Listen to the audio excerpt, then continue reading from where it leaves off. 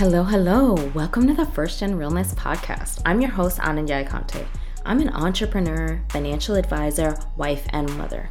I'm on a mission to help more women of color build generational wealth and change the dynamics of our society. If you're all about shaking up the status quo, leaving generational curses behind, and you love a dose of real talk, then you're in the right place. Let's get started. All right. Thank you, sir. All right. So everybody, you are in for a very exciting episode of the First Gen Realness podcast today. I have one of my dear friends, Matt Hooper, joining us today. And in addition to being one of my very most cool friends, Matt is also an incredible entrepreneur, innovator, all the things. So I'm going to let him tell you about that. But I would just to introduce him. So Matt is a writer and entrepreneur. He facilitates the Innovation from the Inside intensive at Yale University's Tri-City and hosts the original podcast Live from Tomorrow, IBM Blockchain Pulse, and Forwards and Backwards, an oral history of quantum computing. So prior to all this, he was the first vice president of open innovation at the Barclays Investment Bank, where he launched Rise New York, the model for Barclays' global innovation programs. He was also the entrepreneur in residence at WeWork Labs. So safe to say, Matt knows his stuff about entrepreneurship, having done it himself, and then also advised people. So I'm super excited to have him here. And also because he's my homie, and any chance I get to hang with my homies is good. So Matt, welcome. Thank you, Anna. I feel welcome. Hello, everybody. So let's just start off by telling us a bit about you. Not the standard bio stuff, the real juicy stuff. Yeah, the juicy stuff. Well, yeah, I think you hit on something there. It's weird to hear someone like read your career back to you sometimes because you're like, oh yeah, that makes sense. That didn't make sense. I didn't like that. But I think that the intersection of creativity and entrepreneurship has been where I've based my entire career for the last 10 years. It's a passion that is equally for media and creative problem solving. Media, and obviously you know this from shows like this, because it's a way to create a conversation with your customer, with your user, with your consumer. Like you can be in their lives via video or audio or live events in a different way. But I started right out of school with an iOS development firm. Essentially, was what the first company I had was, and when that was not only not successful, it made me reconsider ever wanting to be an entrepreneur ever again. And I got into grad school and I was going to sort of change my entire life and career. The gentleman I ended up working for said to me, it might be better for you not to go to school, but rather to stay in this ecosystem and sort of apprentice and learn a little more. I, of course, felt like my entire career was over. I was 24, so I thought I was old. And this guy just basically gave me a chance working for him as like the entrepreneur in residence at his product studio. And that is basically how I spent the first 5 years of my career on the product side, on digital product side. And then in 2015, I ended up working essentially pro bono as the managing director of a program that I sorely missed called Startup Next, which was bought by Techstars. But it launched as sort of a pre-accelerator for like really early stage companies. Maybe some of your listeners are founders. Some of your listeners, are founders who, aren't sure if they want to raise a lot of venture yet, aren't sure that they have that kind of scalable business. And this was an accelerator that focused on that early stage entrepreneur. And in running that for 2 cohorts, that made me realize that what I actually like to do is sort of work with founders and to some extent with executives to help them solve all the problems that I wish folks had helped me solve in my first business. It was like a very sort of full circle kind of moment for me. And then that led me to a few years at Barclays, which was the first major institution I'd worked with of its kind. And I've kind of been in that institutional space since then. So for all of my startup cred, as you mentioned, Anna, I've actually been working an awful lot with institutions trying to solve this really big problem, which is how do startup Davids work with corporate Goliaths? And why that matters is, these big companies have a very strange and unprecedented role to play in society. And so I've had clients like IBM and Google for the last 4 years in my own business, which is more institutional work. And as you mentioned, I facilitate an intensive at Yale, which is obviously a very big institution.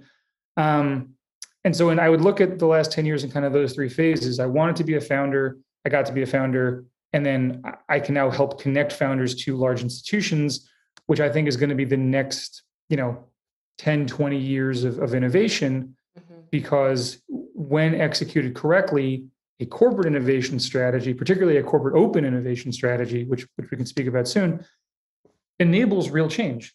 And so, like, sort of in conclusion on that little, and I apologize for the monologue there to all your listeners who have already pressed stop. I think that I just want to make very clear that I am skeptical of corporate power and influence. I don't come by this thinking that this is the way things should be. I'm acknowledging that this is the way things are. And I just want to kind of make that clear. Like, I recognize that it is unusual that in 2017, Walmart generated more revenue than Belgium. Like, I'm aware that that's odd. That's nuts. That is nuts. Like a whole ass country. Yeah, exactly. And I know that that's weird. And so but there's I guess I'll sort of close out with this, which is in the first day of our semester, this spring semester up at Yale, the sort of topic sentence I wrote was like, the insurrection had obviously just happened. It was mid-January. And I said, trust in major institutions is at an all-time low. And we have a very international group. Like, all of our students are coming from all around the world. There are about 90-something faces on a Zoom call, and all of them nodded. Like, there was no one that disagreed with that. Yeah. They were like, yep, we're in trouble. Yeah. And so I also think that one of the reasons that innovation with big institutions makes sense and is sort of exciting is we have now reached something of a cultural consensus that change is required. Yeah. And these big institutions can't be like roadblocks anymore. They need to be kind of reformed and updated and made flexible for the needs that we all now have in the third decade of the 21st century. Totally. Okay. So there's so many things I want to talk about there, but because I'm a firm, I think the last year has shown us, and frankly, since 2016 has really shown us, there's a lot of broken shit around here. There's just in our backyard too, like just around the corner. Literally everything is broken. And I think what wasn't made clear in 2016 and those last 4 years, and then also with COVID, really showed us that so much of the way the global system, but specifically the US system, just is not set up to work well with our reality as humans, right? And to allow us to, thrive and live decent quality lives, right? I personally feel like that it has to be multifaceted in the ways that we kind of shift the dynamics and the paradigms that we have right now. But I really do feel as though business has a huge role to play in that, right? Because obviously governments have to set policy, and there's all these international organizations that set policies to coordinate between countries, right? But even within our own borders, the government doesn't run everything, right? Like Apple and Amazon run a whole lot more than like the government of Delaware, right? So I think it's really important for them to play a role. The skeptic in me, the cynic in me feels like they're not going to do that because they don't necessarily have a vested interest in that, or even if there is buy-in there, there's too much of a conflict of interest in order to change that. But maybe you're seeing things a little bit differently because you're actually working in that world. I personally feel like it's the little man that has to revolt. And that's my battle cry. I don't know that I see, it's funny you said, I don't know that I see it differently. I think sort of two things, because like when I was talking about my own bio before, a few minutes ago, what I was thinking was like, let me skip through some of this because I think that, how do I put this? Like, because I came from a world of startup entrepreneurship, specifically tech entrepreneurship, I do carry with me a little bit of resentment around the way that some leaders in my own ecosystem and the career that so many of my peers and I chose, they don't acknowledge these things. Yeah. Like, I don't know that the story is all that different from what you're saying. I think the advantage, however, of being an entrepreneur is that you're trained to think about solutions rather than rant about problems. Yeah. So like once the problem is identified, you can start to think of a solution. But what drives me the craziest actually is not and this is a completely sort of ridiculously selfish and spoiled thing, I'm aware, but what drives me crazy is not learning about tragedy. It's watching people get mad about tragedy on Twitter and doing nothing. Matt, you're about to set me off right now because I'm sorry. Okay. I have been having, there's the individual people that like get mad and rage tweet, right? Like those people are kind of weird guys, to quote Donald Trump, which I never do. Like they're weird guys in their mom's basement, right? Like I'm not worried about them, but the people that really make me angry are the corporations and the big interests that talk a good game, specifically around economic, racial, social justice. And then it's crickets. Or I recently had an example, I won't disclose who, but very large financial institution asked me to speak at their diversity summit and share my experience as a Black woman financial advisor. And they said they really are committed to diversifying the industry, right? They put out all the press releases, they hire a fancy consulting firm, and then they offer zero compensation for a speaking engagement. I'm like, do you not, like, if I were less reserved, I would put y'all on blast all over the place, right? But I'm not going to do that. But I see it time and time again. And that really is what makes my blood boil and makes me really want to throw them all in the garbage and start over because it feels like trash. So this is a little plug for something I've been thinking about a lot, which is the concept. I first learned of it as a pejorative, and then I've sort of weirdly gotten more involved in the idea of innovation theater, that a big company can sort of pretend, they can invest in a startup accelerator, they can build an exciting office space, they can, two of which are things that we actually did at Barclays that were very effective, by the way. It was not theater, but I've seen other institutions try the sort of performance of like, we're getting with the times, we're getting hip, we're starting new. And my biggest fear about things like D&I and the sort of fight for gender equity and even the argument over mental health and paid leave are like, I think you're onto something where when handled incorrectly, there will be more tools for the innovation theater toolkit, as opposed to things that can be properly implemented and integrated into a corporate structure. Like, it's really, one of the things that was most exciting for me last summer was that the reparations conversation was on the table, but it was on the table for like 7 minutes. Yeah. You know what I mean? And exactly. So I felt sort of like an idiot when it sort of got off the table again, because I thought, well, that's an issue where I actually believe so strongly in the United States, specifically speaking about living in the United States and offering reparations for the descendants of enslaved Americans, right? Yeah. Enslaved people. That's something that I for me, it's a no-brainer, but it's a political non-starter. And so it felt that corporate influence might be able to move that conversation forward in the wake of the murders of George Floyd and Breonna Taylor and so many others. And of course it was gone. I mean, I guess that was like a June conversation. By the end of July, it was gone. So I remember thinking like, okay, maybe the other real risk we run in institutions is performative empathy, performative innovation, right? So when you say you want to put someone on blast, like sometimes that's a good idea, but maybe the better thing to do, and I don't know, but I feel better doing it, is actually helping to, whether by consulting, by mentoring, by directly producing, helping to shift the narrative, helping to tell a better story for that corporation. Yeah. No one in the C-suite wants to be seen as bigoted or anti-science, or, I mean, these aren't things that people want to be known for. Or if they do, like they're frequently, and I'm being serious, like running for office. I mean, I've seen that the level of, like, the people who feel cool about being disgusting don't seem to function very well in corporate America, which is actually a good thing. Yeah. However, like, I think you got at something a minute ago, which is, what do we do past shame? Like, what can actually change past shame? And I don't know that we have an answer to that yet, because we're essentially talking about two different problems that previous generations didn't have to talk about in the same way. One is all the business challenges that I feel very comfortable talking about day in, day out. Yeah. And the other are the cultural challenges that I'm less comfortable speaking about, because they almost mean more to me. Yeah. Like they're things that I think are just much more important. Yeah.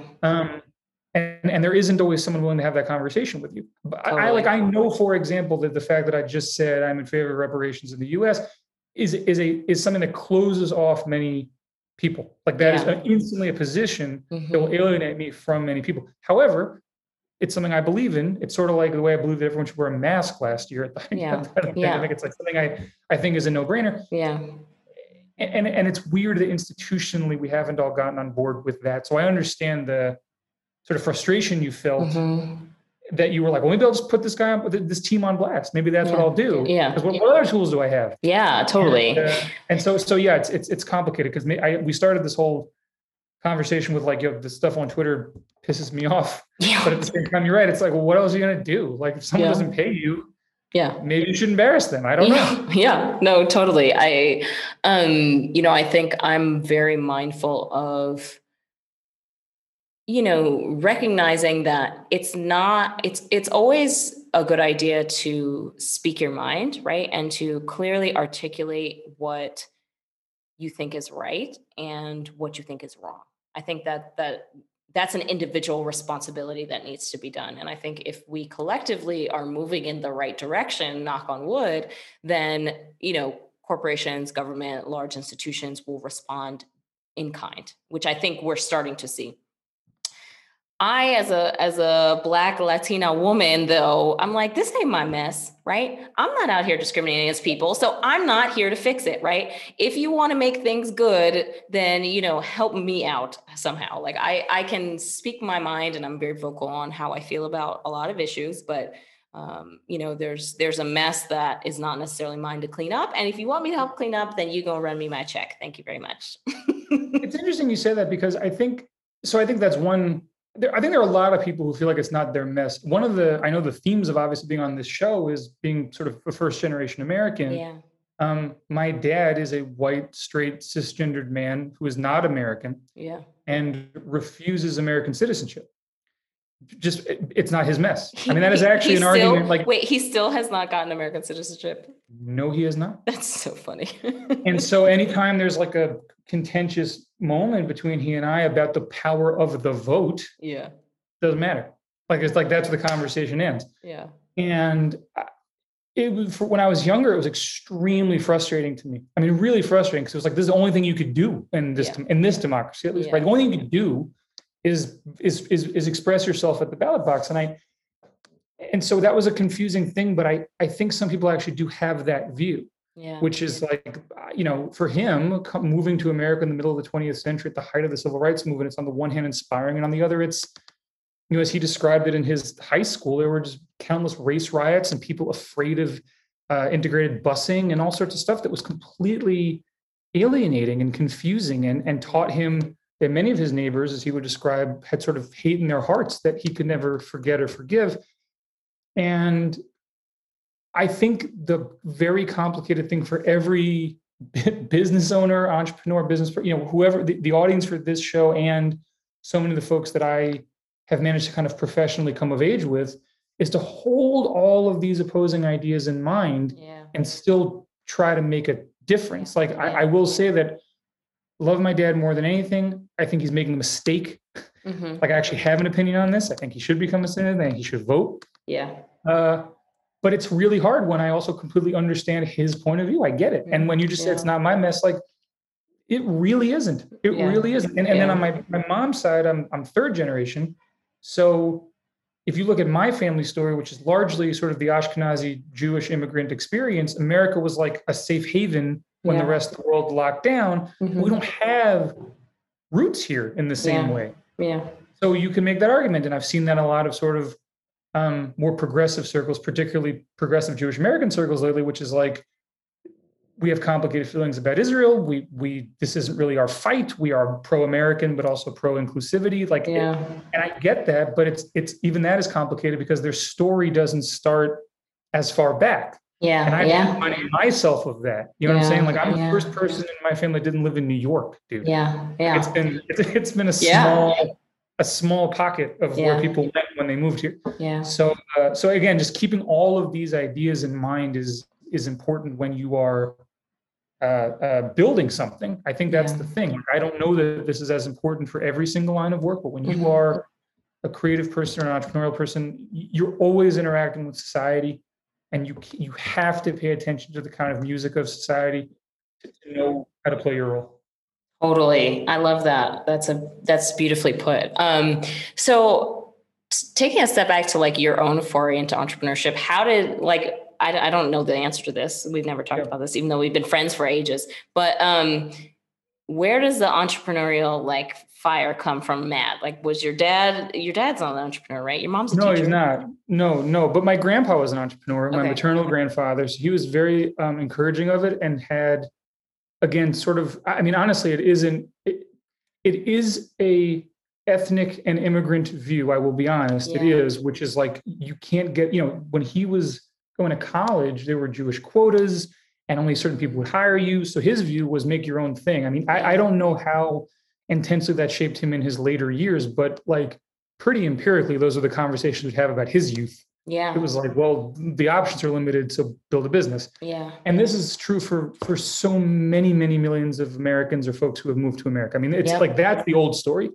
My cousin went down to find in deep Borough Park, Brooklyn, the electronics shop that some cousins of ours apparently started like 60, 70 years ago. It's still there. Wow. Like that's the stuff that so build a business was part of the family culture. I will also say, and this is what we haven't talked about it, even though we knew each other through this, that you and I each graduated from the same school in a recession. Yeah. And so shit was real. It was real. Exactly. And so for me, putting together friends and family around to financing to see how far an app could go was actually easier than getting a job. Yeah. Like that. I mean, every job at the turn of the 2010s was an internship. Yeah. Period. Unpaid. I mean, at least in the information economy, I was interested in getting, and I want to be very clear on that. But the other thing I want to be clear on is like, I had a bachelor degree from New York University that should have meant something. Yeah. So it's not, so that's what's so complicated. So in truth, yes, I could have gone, there were jobs available to me, I suppose, in the county I grew up in, but they were like the jobs I had in the summer through high school. You know what I'm saying? Yeah. So it didn't feel like I was advancing. So that was part of it, was the belief that I wanted to build a product.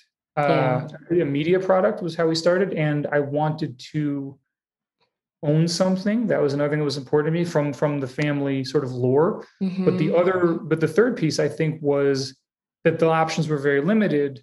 And I'm really interested in your view on this too. And then what became sort of fun for me was after my business didn't work out and I stayed in the entrepreneurial community in New York, because really what I found was that I loved the people. Yeah. Like I loved a community of like-minded people. To me, that's why I get up and do anything. Yeah.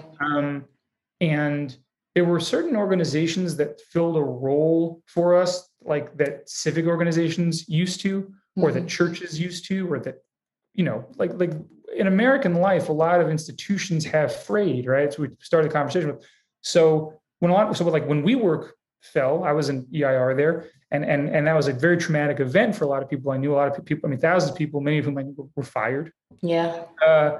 That sucked, not because we all thought WeWork was the be all end all company, but because that was a social gathering place. Like that served a purpose in life, in modern American life. And what people didn't understand about the WeWork failing, and I don't know that I've said this publicly yet, but like a lot of the people that lost their jobs were people who were first or second generation Americans who worked in the individual offices and were commuting back to live with their parents in Queens, Brooklyn, Staten Island, hoping to get a foothold in the technology economy. Yeah. Like it wasn't some rich guy with a scheme. It was a community of people who worked for, tragically, a rich guy with a scheme. Yeah. And so it sucks, Yeah, yeah. But like the people I knew were people who manned the front desks and held the events. And they were Black, brown, man, woman, non-binary. There was a sense that it was a much more heterogeneous community than has been reflected in the media, but because the media is about like individual founders, they tend to talk about a certain kind of person. And so I think that for me, the people and the kind of new civic structure that was born of like product people, entrepreneurial people, that meant a lot to me. And that's why I never really ended up going back into grad school, and why I sort of stayed in the hustle. Yeah. Because I liked the people. I liked having a community. And a lot of them are like still my friends. Like when I look like during this year, my God, you kind of learn who your friends are. Yeah. Who's going to stay in touch with you when the world's shut down. And a lot of them are people I met in like my early and mid 20s, which is, I think, not that common. That weird period of time where you're like not yet a parent, and not a student, it's hard to make friends. And yet all of my friends sort of came from that community. So that's been really, I don't know that I would have given that answer even like 6 months ago, but that's a real reason why I tried to be a better entrepreneur and a better executive, rather than like, say, oh, okay, this isn't for me, or I'm not a developer, so I can't be in tech, or any of those things that psych me out. I didn't listen to them because instead I just so enjoyed the people. Yeah. That so much of that resonates with me. Two things there, particular, talking about your grandfather's story, right? I think the last year has shown so many people that your employer doesn't have your back, or, that the way we have been doing things is unsustainable from a professional standpoint, right? And so what are your options? Do you just switch jobs, but then it ends up being more of the same stuff? Or do you go out on your own and start your own business? And I find that the conversation is really centered around the latter a lot. It's particular with women of color. But the other thing that really resonates with me there is like, that's why I work with who I do, because I like them and I like their vibe, and I like people that, have a vision and have aspirations and are willing to bet on themselves to make that happen, right? Like those are my people. And so for me, it's super fulfilling to work in that space and move in that space, because they inspire me in turn. And it's really exciting for me to be able to help them achieve whatever that is that they're trying to achieve in my own small way, Yeah. And I think I think you're being modest in your own small way. Like you're helping to tell a bigger story of success that I think is overdue and overlooked. Maybe that's what I'll try to say. And the reason I keep saying story is, for the last 4 years, I've been an entrepreneur again, but I'm working with really big institutions to tell their stories. Like I'm not, this isn't a venture-backed business. My business is LFT Media. We don't even have a company website. I have a personal website because the work we make is so often internally facing. It's for corporate executive teams. And a lot of it is around like, how do you get one of these big institutions to reach out to the ecosystem? How do you change behavior? A lot of the stuff we talked about, but so much of that comes from the power of a good narrative. And I think you mentioned 2016 was so hard. My God, like I collapsed. And I think one of the reasons was like we felt the narrative had been snatched away. Yeah. And I remember that morning going into a meeting I was working at Barclays, still as Barclays headquarters. But Barclays headquarters, I don't know if you know this, it is in the old Lehman Brothers building.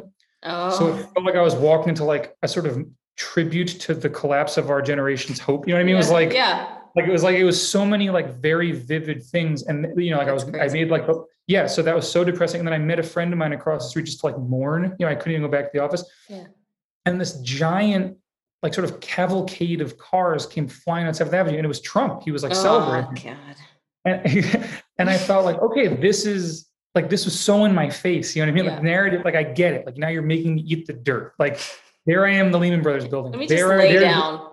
Exactly. And I think about that a lot as like, it was a narrative problem. Like we didn't have like the people who wanted a very different kind of, and a more innovative, America, a more innovative sort of business community within America. Like we had something snatched away from us. So I think that sort of what bore out my belief in narrative, whether that's doing this really fun oral history of quantum computing I just did with IBM, which is like, I got to also learn a lot about quantum computing in the course of making that, which is really fun, or helping them tell their blockchain story, or even the stories we tell at the Intensive I facilitate around innovation.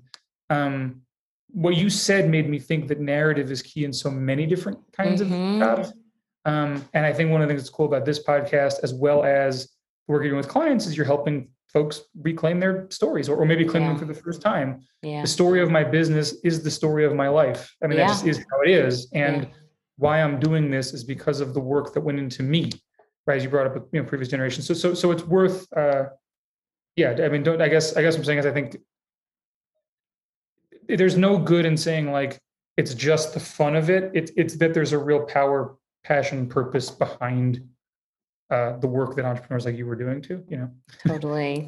Not that I want to say it's not fun. I get that it's fun. No, I get I it. make clear to anybody, but it's bigger than that. It's bigger than that, right? And I think my personal opinion, I wonder what your opinion is too, is that a lot of entrepreneurs fail when they don't do it from that place, right? Like when they just chase the thing that seems like, oh, this can make me some money. And then they're not willing to commit and stick with it in the longer term. And, be more committed to the actual cause or the actual thing that they're trying to achieve. Yeah, I don't, that's a really great question. I think that there's sort of two kinds of entrepreneurs.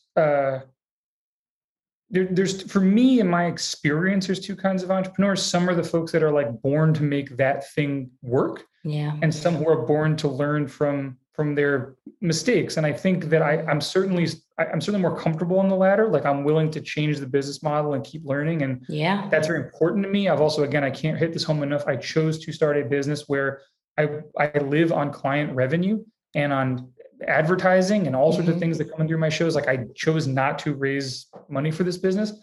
But I think that there's a challenge in the way that we tell, I'm going back to storytelling, a challenge in the way we tell the story about the first camp, the folks who are like born to do something. So it makes everything seem easy or like destiny, or, you know what I'm saying? Like when we talk about Jeff Bezos, now we talk about him like he's so rich, and is there something sort of wrong with that? But for a long time, the narrative was just, this is the smartest guy in the world and look at what he figured out. But that's never true. It's an enormous amount of luck and opportunity and advantage that goes into it. I'll tell a story that might be relevant for your audience. I think about a lot. I have advisors I work with, friends I work with, and a very dear friend of mine who's a founder, a female founder of color. She's in the crypto space, and we were talking about like just the number of wild valuations around crypto companies and the sort of gold rush that's happening, that I guess I'll say the non-fiat gold rush that's happening. But to a T, the founders are white men. Yeah. And so it feels like even when we're talking about the front, the frontier, right? Like the next great wave, we're not talking about or including everybody. Yeah. Like I was in this experience, I'm trying to, keep some of the information confidential, but it was an interesting example of like, even now, even as you said, a year after all these discussions, a brilliant founder I know is getting the meetings, but she might get them on the 9th, 10th, 11th try that a white guy would get on the first half try. And it's really important to take all that into consideration when you're also thinking about the folks who you think are predestined, because they're not. There are opportunities available to them. And, I think previously we thought, well, they're just savvy. Like, so what? They had an opportunity, they took it. Yeah. You would too if you could. But I think the if you could thing is really important because so many can't. I've never been able to really wrap my head around that piece of it. That it's not, that Mark Zuckerberg, sure, he's really smart. I'm not saying he's not smart, but like he is lucky. Yeah. And you are naive if you think that has nothing to do with it. And you are naive to think that the folks who went to really great private schools, really great private colleges, graduated debt-free and had every opportunity in the world are not the people who are in charge. I have had a life and career where I've had to balance a lot of different stakeholders from a lot of different walks of life. I'll tell you that the people who I know, whether from those schools, like because I went to those schools too, that is where the advantage always happens. The advantage is always I'll put it maybe more kindly because I don't want to knock every entrepreneur that is sort of famous. I think there's a reason that the profile of entrepreneur we've become so familiar with, especially in tech, looks and sounds the way it does. Yeah. And there's a power structure and incentive structure to keep it that way. That's maybe what I'm saying.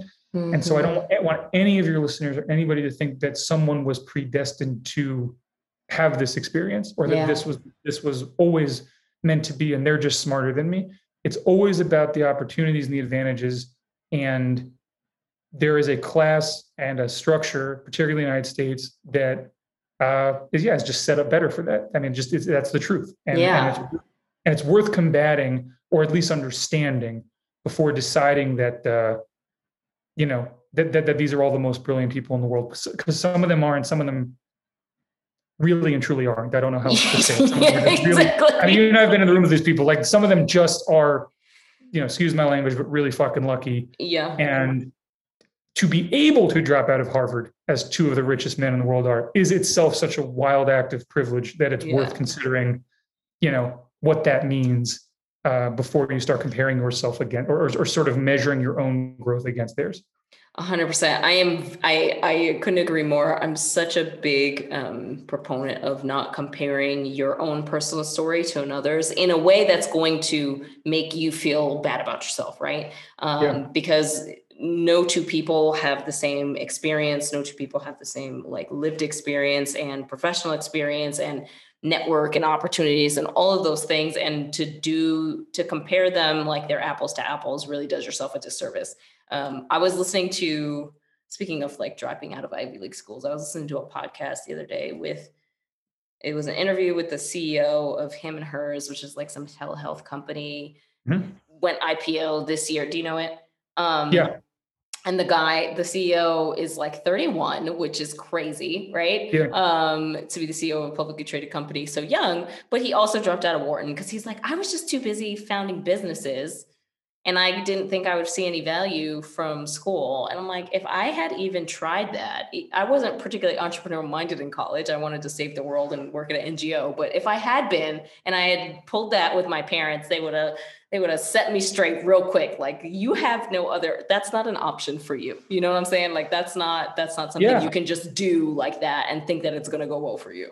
And also, to be honest, I mean, maybe this is like, again, full disclosure, Anna and I have known each other forever. You didn't have that kind of access. Like, the other, like, for me, I keep coming back to that in all these conversations. Like, that's the real fight. It's really hard to do these things when you don't have access. And again, I've been in lots of different worlds, and sometimes the access is right at your fingertips, and sometimes it really isn't. Like, sometimes I know that the reason that senior banker likes me is I kind of remind him of him. Yeah. Based on entirely superficial things. Yeah. I'm a white guy with glasses, so is he. And no one else in the room might be at a given time. And so he looks at me as someone that he could talk to. And that's, by the way, that's never, ever a good idea. No one ever wants to talk to you because you look like them in any walk of life or anything. So what crazy people think. But the other piece of it is that there's a solidarity that's forced by those who have advantages, right? Like, that's what alumni groups are for. Mm-hmm. That's what, like, even I think about people who don't have time to go to an after work drink.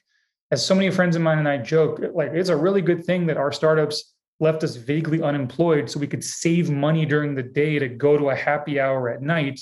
Yeah. Because that's where deals were actually getting done and people were actually meeting each other and getting hired. Like, that's I hate the phrase life hack, but that's a life hack I had to learn that if I had children in my mid-20s, for example, I couldn't have done. Yeah. Like that, you just need to, I think people need to be aware of what's available and what's an opportunity. And it's really exciting that, particularly in the innovation space, we're seeing all these different funding opportunities coming for previously disenfranchised founders or previously underserved founders.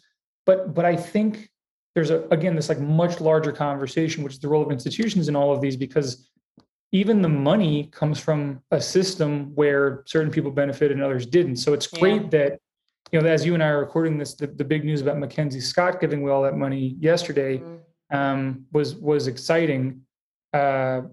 Conversely, that money was made by sort of decimating industry after industry. Yeah, exactly. like en route to minting the world's first quasi-trillionaire who's about to go to space next month. Like, again, I don't even know if it's I'm of two minds on that, which is, one is I don't know if it's a moral judgment that I can pass, and the other is any language I have for it sounds like I'm judging someone morally. Yeah. Like on the one hand, I don't know that that's the way I look at it. Good for him, right? Mazel tov, go make money. And the other part of me is like, pretty weird that one person can make all that money. But going back to what you said before, like, more than one thing can be true at the same time, right? Exactly. And so it is very weird that somebody could be as wealthy as he is, and he's probably a really smart dude, and he's lucky, and also someone having that much money is just really scary, you know? Yeah. And I guess I'm interested in this view and your clients, like, are you talking about, I mean, I feel like the conversation is deeper now than nest egg. It's generational wealth, right? Mm-hmm. So how important is it for entrepreneurial clients of yours to think about that versus thinking about the day-to-day of the business? Because for the last, my entire startup life in different journeys, it's been like, focus on the business and everything else will work out. Focus on the business, focus on the business. But that's hard when you're building a life. Yeah. What are those conversations like for you? And what is the balance you're striking with entrepreneurial clients of yours? Yeah. So that's a really good question. I think most of my clients are very focused on generational wealth because they don't come from much wealth, right? And so that's the underpinning of everything. And I think a lot of them see that entrepreneurship, when done well, can really be a catalyst towards building generational wealth, right? But I'm always reminding them that, the why and the motivator beneath that generational wealth is the dog, and the rest of it is the tail, right? So, for me, I'll talk personally, right? I have a couple aspirations that are really bigger than me. So for one, I want my girls, I want to write a check for my girls to go to wherever the hell they want to go to school and not have them worry about it. And if they decide in sophomore year, going back to what I talked about, they decide in sophomore year that they want to drop out of Wharton or wherever, then you know what, go do your thing. And here's a check, right? Go start your business. I want to be able to do that and to give the future generations the opportunity to really soar unencumbered. The other is that, I also, one of my new aspirations that I have that I'm hoping to complete by the end of the year is, I want to buy some land in Puerto Rico and I want to build a home there for us. And I really want to buy prime, like virgin land and save it from all these real estate developers that are buying up all the nice land in Puerto Rico, and no Puerto Ricans can buy anything or can barely have lights. You know what I mean? Those are two real motivators. And so then I back into, all right, how do I make my business work and have the impact that I want it to have in terms of my professional mission, and also fulfill that deeper why that I have for me as an individual, right?